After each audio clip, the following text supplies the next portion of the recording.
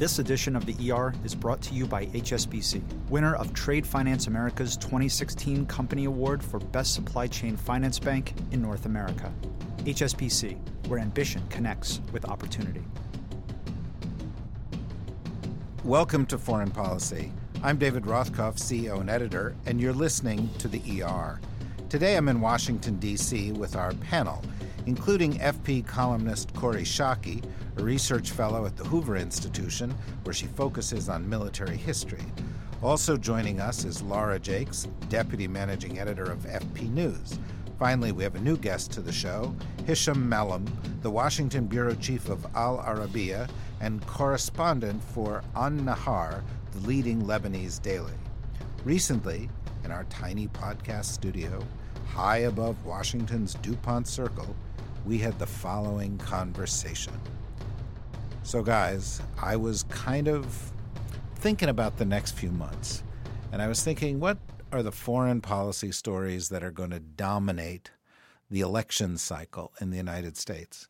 And then as I read the newspaper, here's what I see. A seeming meltdown starting in Iraq. A peace process coming off the rails in Syria. These stories haven't gone away, but it looks like we could be in for the worst of what has happened in those countries in the months ahead. And that's saying something considering how bad it's been over the course of the past couple of years. Hisham, am I too gloomy? Absolutely not. Nowadays, you cannot escape but being sound like a Cassandra. Things have been going south in Iraq and Syria for many years. I never believed that Iraq can be restored with the same set of actors in Iraq. We've seen recently the vice president going to Baghdad. He had held talks with Abadi and other Iraqi leaders, and then he left, and then all hell broke loose. You had Muqtada Sadr occupying the parliament.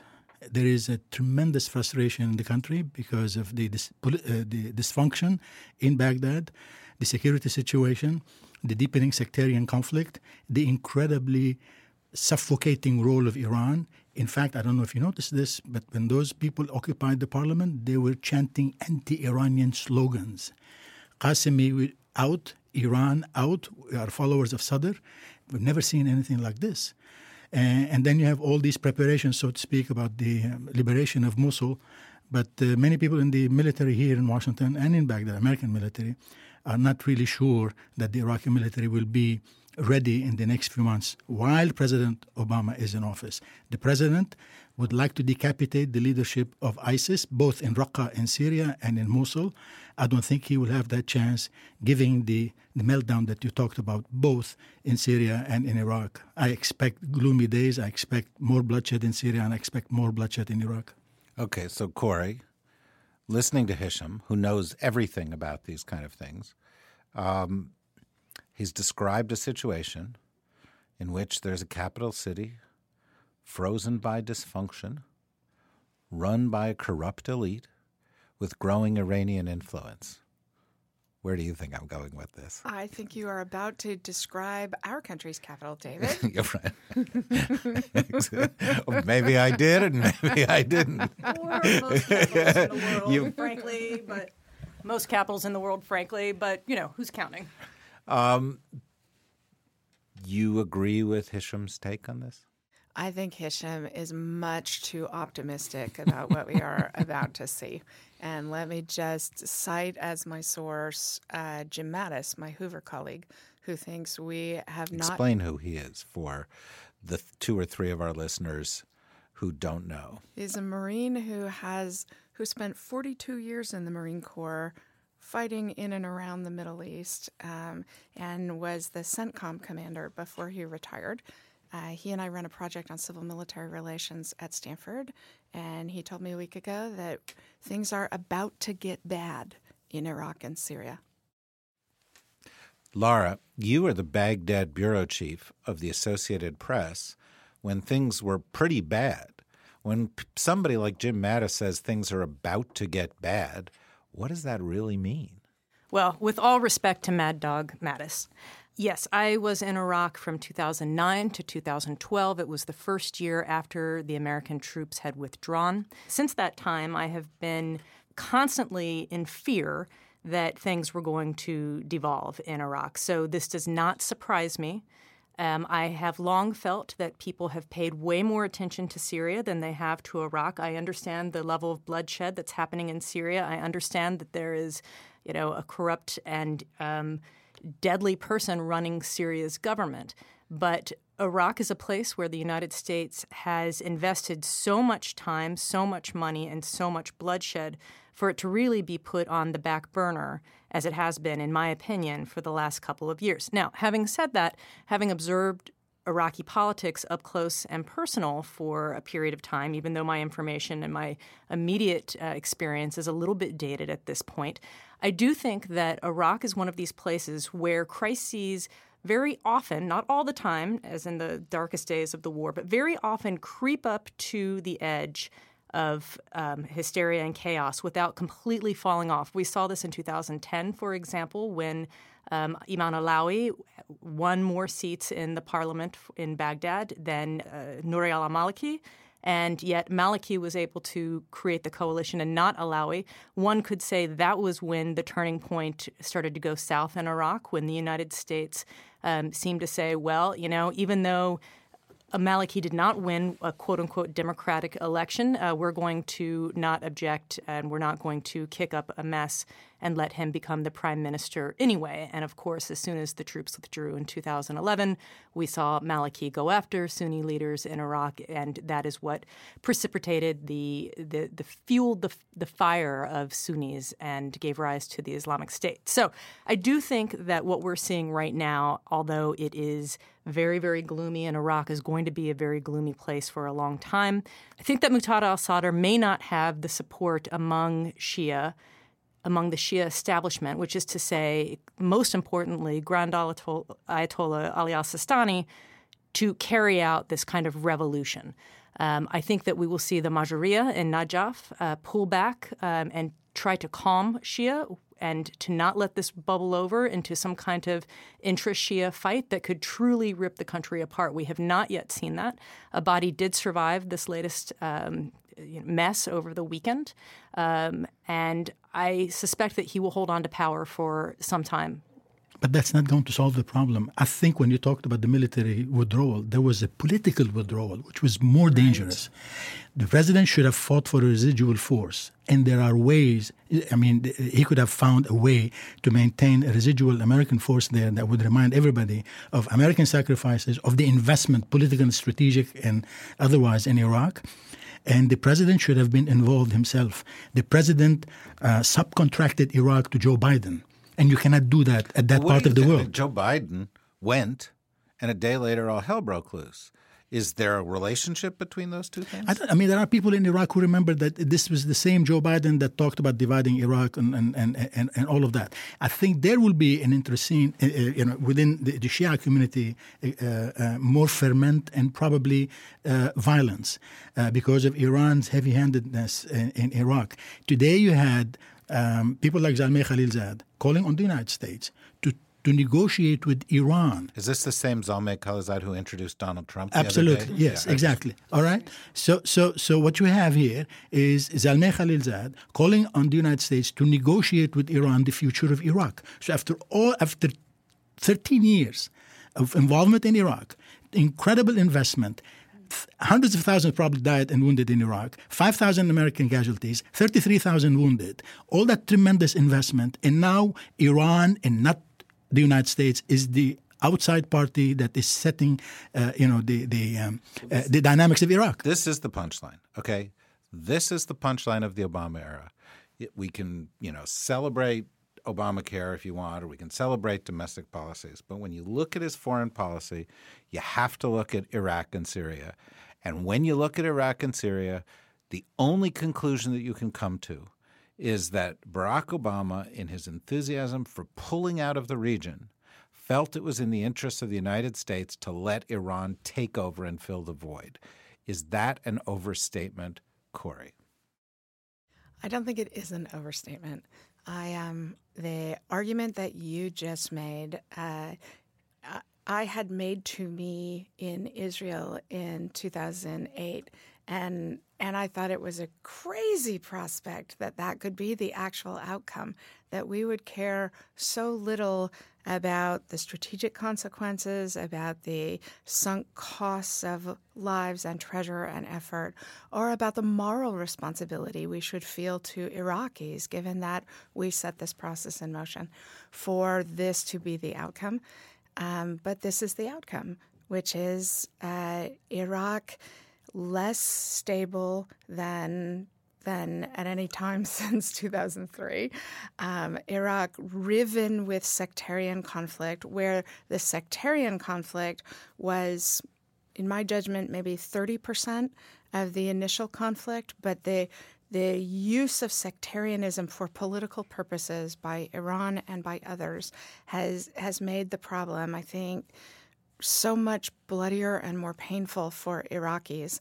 And I'm not surprised at all that Joe Biden showing up had no effect whatever on this, because we now have no credibility in talking about the government because we have taken no responsibility. Quite the contrary. I think we've thrown up our hands and said we don't want to have responsibility for this. This is on you. Laura, one of the things I always admire when we do our little podcast together is that you stick very carefully to your journalistic lane, and you don't offer opinions on things like whether the Obama administration screwed up or not. So what I'd like you to do is to now say no, but I do think, as somebody who's been objectively observing this, one of the things one has to weigh is, in the U.S. we're narcissistic. We talk about Washington all the time, and maybe Washington couldn't have made much of a difference. You were there. You've been following this. Is this a fair critique, or, in your view, is the responsibility, 85, 90% on the heads of the Iraqis involved or the Syrians involved, and the United States really only peripheral, and only in Washington would you have this discussion? Yes. To all of it. So I think history will show. What? Yeah. I think almost all of those. Confused. I'm very confused. I think all of those things are true. I think history will show that if the United States had left a residual force in Iraq in 2011, as Hisham noted, the number went something from 20,000 at first down to 3,500. Even 3,500 is about a brigade. It's about, by the way, what we have in Iraq now in terms of boots on the ground. If those troops had stayed there, that would have been some kind of insurance force and maybe prevented outside forces, external forces, ISIS even, from rising up. Maybe that would have helped. At the same time, and it might have sent the message that Hisham was talking about a commitment. Well, whereas correct. Pulling it out sends a message about a lack of commitment. So it's not just the troops; it's what the troops symbolize. Right? That's right. Now, having said that, 60% of Iraq's population is Shia. The leadership of Iraq's population is mostly Shia. Are we really surprised that Iran, which is the strongest Shia majority state in the world, is going to want to have some kind of influence there, especially as a direct neighbor, especially since so many of the Iraqi leaders had to flee, had to exile to Iran to be safe during Saddam Hussein's reign? I don't think this is surprising at Influence, yes. Hegemony, no. That's a difference, a huge difference. The longest border with Iraq is with Iran. It's like saying the United States should not have influence in Mexico. I fully agree with you. But we're talking about hegemony. We're talking about belligerence. We're talking about a country that's trying to set the course for the future of Iraq with our blessing, our disengagement. They are doing the same thing in Syria. They are and they've done that in the country where I was born, in Lebanon. And now they are getting involved in Yemen. I have a tremendous respect for Persian culture and Persian history. This is really the China of the Middle East. It's a very serious country, as Zbigniew Brzezinski keeps reminding us. But after what we've went through, after what the Iraqis went through, after the invasion, and there is an American role here. I'm one of those Arabs who would tell you, whether you ask me or not, the Arabs are, in the main, responsible for their own tragic conditions. But in a place like Syria... you walked into the studio wearing a Villanova baseball cap. And proud of it, too. That's my other identity. But look, in Libya and in Iraq, there is an American responsibility. We broke it. It was Saddam who deepened the sectarian division between the Shia and the Sunnis when he stupidly invaded Iran. But the invasion also stirred it up further. And then we codified the sectarian division of the spoils in Baghdad, codified it, which is extremely dangerous. And then we disengaged.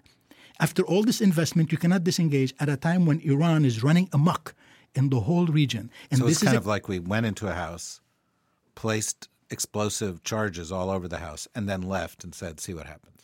But so actually said, we care about the people inside the house, and then we left. So, right. It was wrong, and it was hypocritical. So one really important point when we are assigning relative blame for who is at fault for what's happening in Iraq, one really important thing to remember on behalf of the people of Iraq is that in the parliamentary elections in 2010, all of the major parties felt a responsibility to run cross-sectarian slates. That's what Iraqis were asking for, and the political process, as early as 2010, provided that for them. And that's why our failure to honor the Iraqi constitution's responsibility for the main vote getter to form the government, and us looking aside when Maliki violated those things. That's why that's so important, because it crushes what was a nascent cross-sectarian political movement by Iraqis. Okay, so we have 15 minutes left because, Corey has to catch a plane and both of our listeners just aren't that important to her. Five. No. Somebody tweeted 5. We have 5 listeners now? Yes. Yeah. We have more than that. And those of you who believe all this amusing banter, go screw yourselves. Hard to imagine why our listeners feel alienated. This edition of the ER is brought to you by HSBC. With HSBC, you have up-to-the-minute visibility and control of your global cash positions, so your business can move at the speed of opportunity. HSBC, where ambition connects with opportunity. So in the remaining 15 minutes, I want to title this discussion, I want to steal from Spike Lee, who put out a movie recently called Sy-raq, talking about what's wrong in Chicago. And I want to have a discussion called Sy-raq, which is Syria and Iraq, because these problems are now, in many respects, the same problem. They're similar actors. Laura's glaring. I'm just wondering if you've just coined a new term, if this is the new AFPAC, Sy-raq. If we've just started this, right? Okay. You heard it here first anyway, on the ER. But I want to talk about Sy-raq from 2 perspectives. One, what's the prognosis? Failed policies in Iraq, failed policies in Syria, meltdown coming in Iraq, meltdown continuing in Syria, blending, ISIS in the middle of it, Iran in the middle of it, other countries sort of dancing around it. The fiction of a ceasefire in Syria having been revealed to be a fiction, and serious implications for places like Lebanon, places like Jordan, places like Turkey. Exactly, for the Kurds and for the Gulf, clearly, because one of the things that happened here was Obama, in his desire to hand this thing off to Iran, felt it was okay to alienate all the other allies that we had in the region. But let's break it into 2 parts. What's the prognosis for Sy-raq? And then what do you recommend that we do, assuming for a moment that the current president only has a few months to do it and that a new president coming in is going to have to step up? Let me start with you, Corey, then I'm going to go to Hisham, then I'm going to go to Laura. So I think the prognosis is bad for Iraq and Syria. I think what typically happens in civil wars also happened in Syria, which is all the moderates get killed and your options become increasingly bad as the extremes gain ground.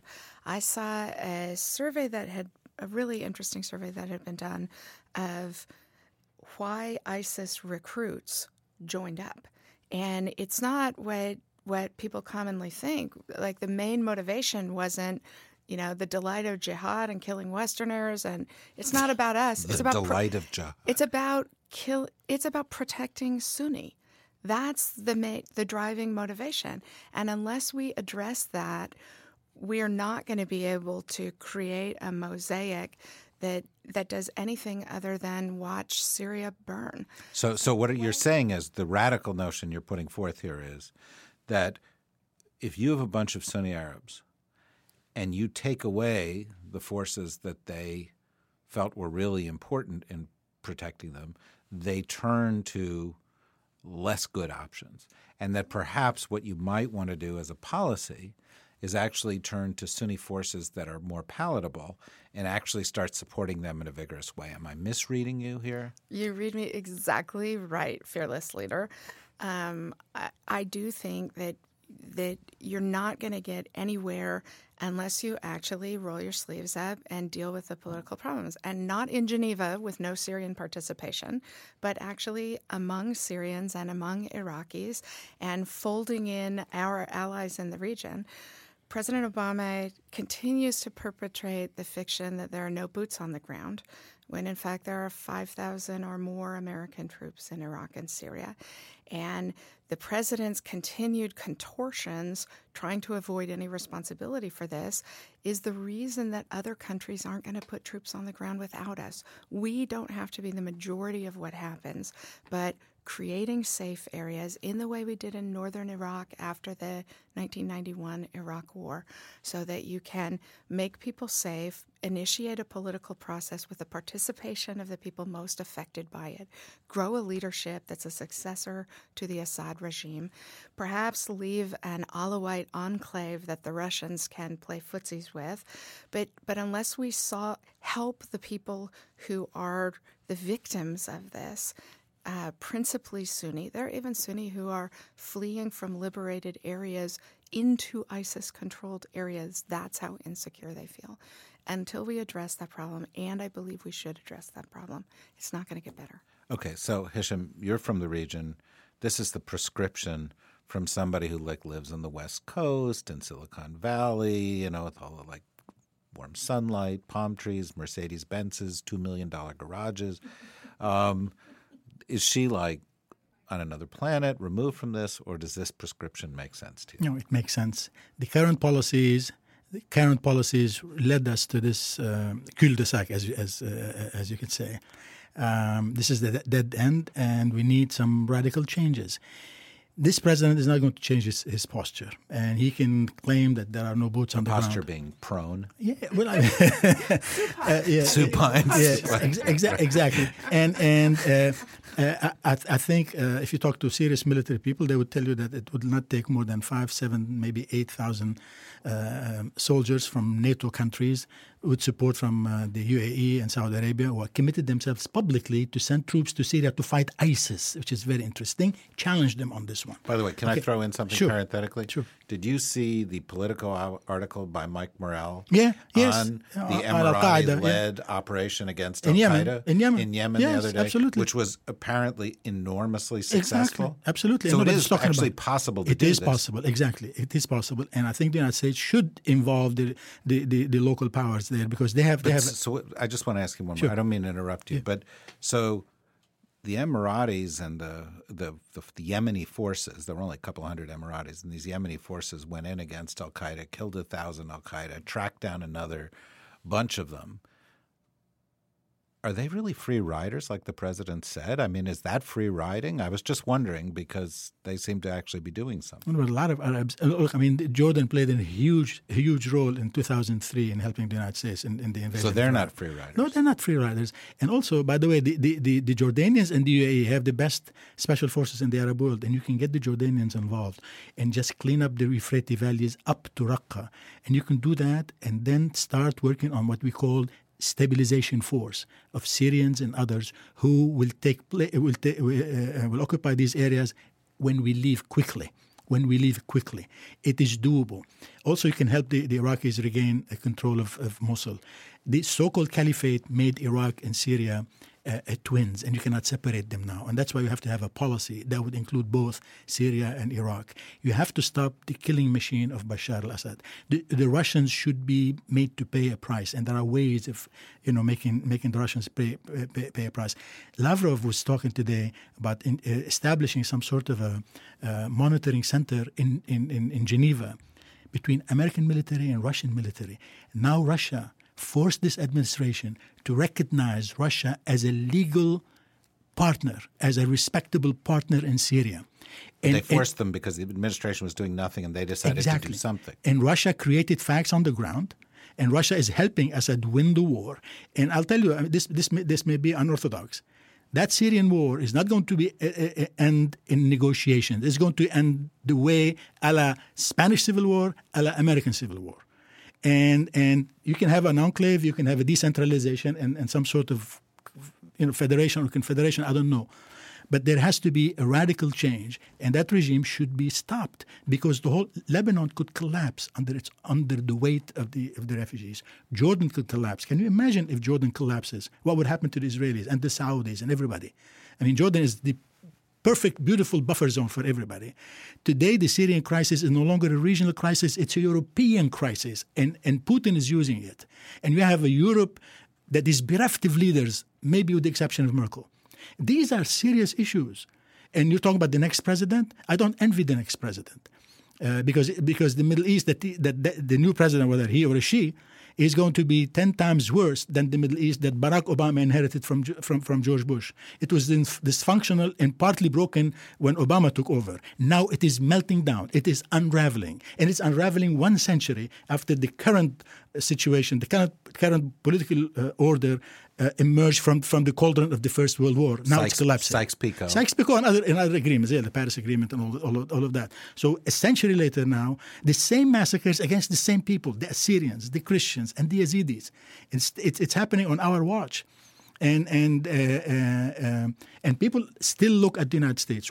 With all our faults and our blunders in Iraq, this country is still indispensable. The leadership of the United States in the Middle East is still indispensable. People still look up to the United States, even when they are critical of the United States. And what you need is really an exercise of wise leadership.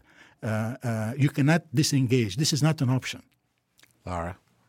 I thought that was beautifully put, Habibi. That was fantastic. I feel like you should have a standing ovation here. No one ever calls me Habibi on our podcast. Oh. Wah, wah, wah. I can't call you. People will talk. So, I mean, I have a couple of thoughts, and I'll go to what I think the Mill likes to call the self-licking ice cream cone. I mean, does political stability bring peace? Or do you have to have peace in order to get to political stability? And so the problem right now is really dual-headed, and trying to figure out both of those at the same time and make gains on both of those at the same time, I think has been to the detriment of the United States and other world powers. I agree. The region is in meltdown. I don't think it's going to get better for generations, unfortunately, very sadly. I do think you asked specifically what we need to do to try to fix this. As Madeleine Albright said, we've got this amazing military. What good is it? Why are we spending all this money on it if we're not going to use it? So I think that if there had been more boots on the ground, as we've talked about today, if a no-fly zone had been imposed to create a buffer zone in Syria, that would have helped a lot. In my time in Iraq, newspaper editors and the public and politicians used to talk about Iraq fatigue. Everybody's tired about talking about Iraq. This is a war that's been going on at that time 5 or 6 years. Yes, we know it's bad there. Yes, we know it's not going to get better there. We don't want to hear about it anymore. And it was such a disturbing thing to realize that on the other side of the world, hundreds of thousands of people are being killed, and we don't want to deal with it, or it's not our problem, or we have other more important things to think about. And, I would just implore people who listen to this, all 20 of them, to think about that when we think about Iraq and Syria. We can all get into these kind of intellectual discussions over what if we should really get rid of Assad first. Then you have an issue of regime change. We saw how that went in Iraq, right? You got rid of Saddam and the whole country imploded. Not because, by the way, de-Baathification didn't help very much either. We definitely played a part in that, disbanding the army, exactly. But there is a real danger in regime change when there is not a second plan in place or thinking about second or third order consequences. But we can talk about no-fly zones. We can talk about more boots on the ground. We can talk about regime change. I just ask people to remember the hundreds of thousands of people who are being killed, whose lives are threatened every day, who don't have food, who, when I was in Iraq, even in 2010-11, which were kind of the glory days for the U.S. military in Iraq, it was safer than it had been in almost a decade. And yet there were still bombings every day. People didn't know if they were going to come back alive after going out to the souk to get their food. These are Iraqis, not Americans, obviously. The Americans were eating their Baskin-Robbins ice cream in their fobs. Not that I begrudge them that, but it was not what Iraqi people have to live with, not what Syrians are living with today. And I think that if the United States wants to remain a world power, then there is a moral responsibility to try to right some of the wrongs and the injustices and the horror that goes on in the world. Absolutely true. Also, if the United States wants to remain a moral power, and it is the only one that has the ability to lead this, then it has a moral obligation to lead it. And if the United States is responsible for some of the destabilization that's taken place, and this is a responsibility that traces back to the Bush administration and to the Obama administration. We've had administrations that understood. All it takes is a look back into the 80s and the 90s, early 90s, when even though Saddam Hussein was a bad guy, George H.W. Bush left him in place during the first Gulf War simply because it was asked what will replace him, and that you need a Sunni core to counterbalance the Shiites. And we gutted the Sunni core. And we then, at the same time, empowered the Iranians and the Russians while weakening the other Sunni states that might have supported that by withdrawing our support. Now, if you empower them and you weaken the other Sunni states, you also create a void into which steps groups like ISIS, which say somebody's got to do this for us, as Laura pointed out earlier. So we have created this situation. Only through international leadership can we solve it. The fallacy that it doesn't affect us has been demonstrated by the flow of refugees into Europe and the extent to which ISIS has become a threat outside of the region. And we now face another issue. What worries me is the following. Well, those who know me know that I'm seldom correct. A number of years ago, I wrote a piece for the Washington Post, which I believe had the headline, "We'll Be Back." And essentially it said, someday we're going to look back at this period and we're going to look at the war that took place during the George H.W. Bush years as the first Gulf War, and we're going to look at the wars that took place during George W. Bush and subsequently as the second Gulf War. But I think this is taking the shape of something more like the 30 Years' War. And that I think there is a possibility that I would rate almost right now, listening to this conversation, as a likelihood that we and others will have to be back and that there will be a third Gulf War, and that sometime history will look at this as a period of 30 years or more of conflict, which will go on until somebody resolves to win the conflict. Till somebody resolves to fight until you achieve some kind of stability, and that can't exclusively be an outside force. It must involve leadership from within the region, but it can't exclusively be a regional force because none of them are strong enough to do this. And until you recognize that, you can't get to a solution. That's what worries me. This conversation has not cheered me up. None of you will be asked back. It has been far too depressing. No, I'm kidding, because it has also been enormously substantive, and I think one of the best of these discussions that we've had. You have been listening to Foreign Policy's The ER podcast. I'm David Rothkopf, and I've been your host. The program is produced by Maria Ori and Ann Kingston. For more information about FP and to subscribe to this and our Global Thinkers podcast, please visit foreignpolicy.com, iTunes, Stitcher, or wherever you get podcasts. Thank you very much for joining us.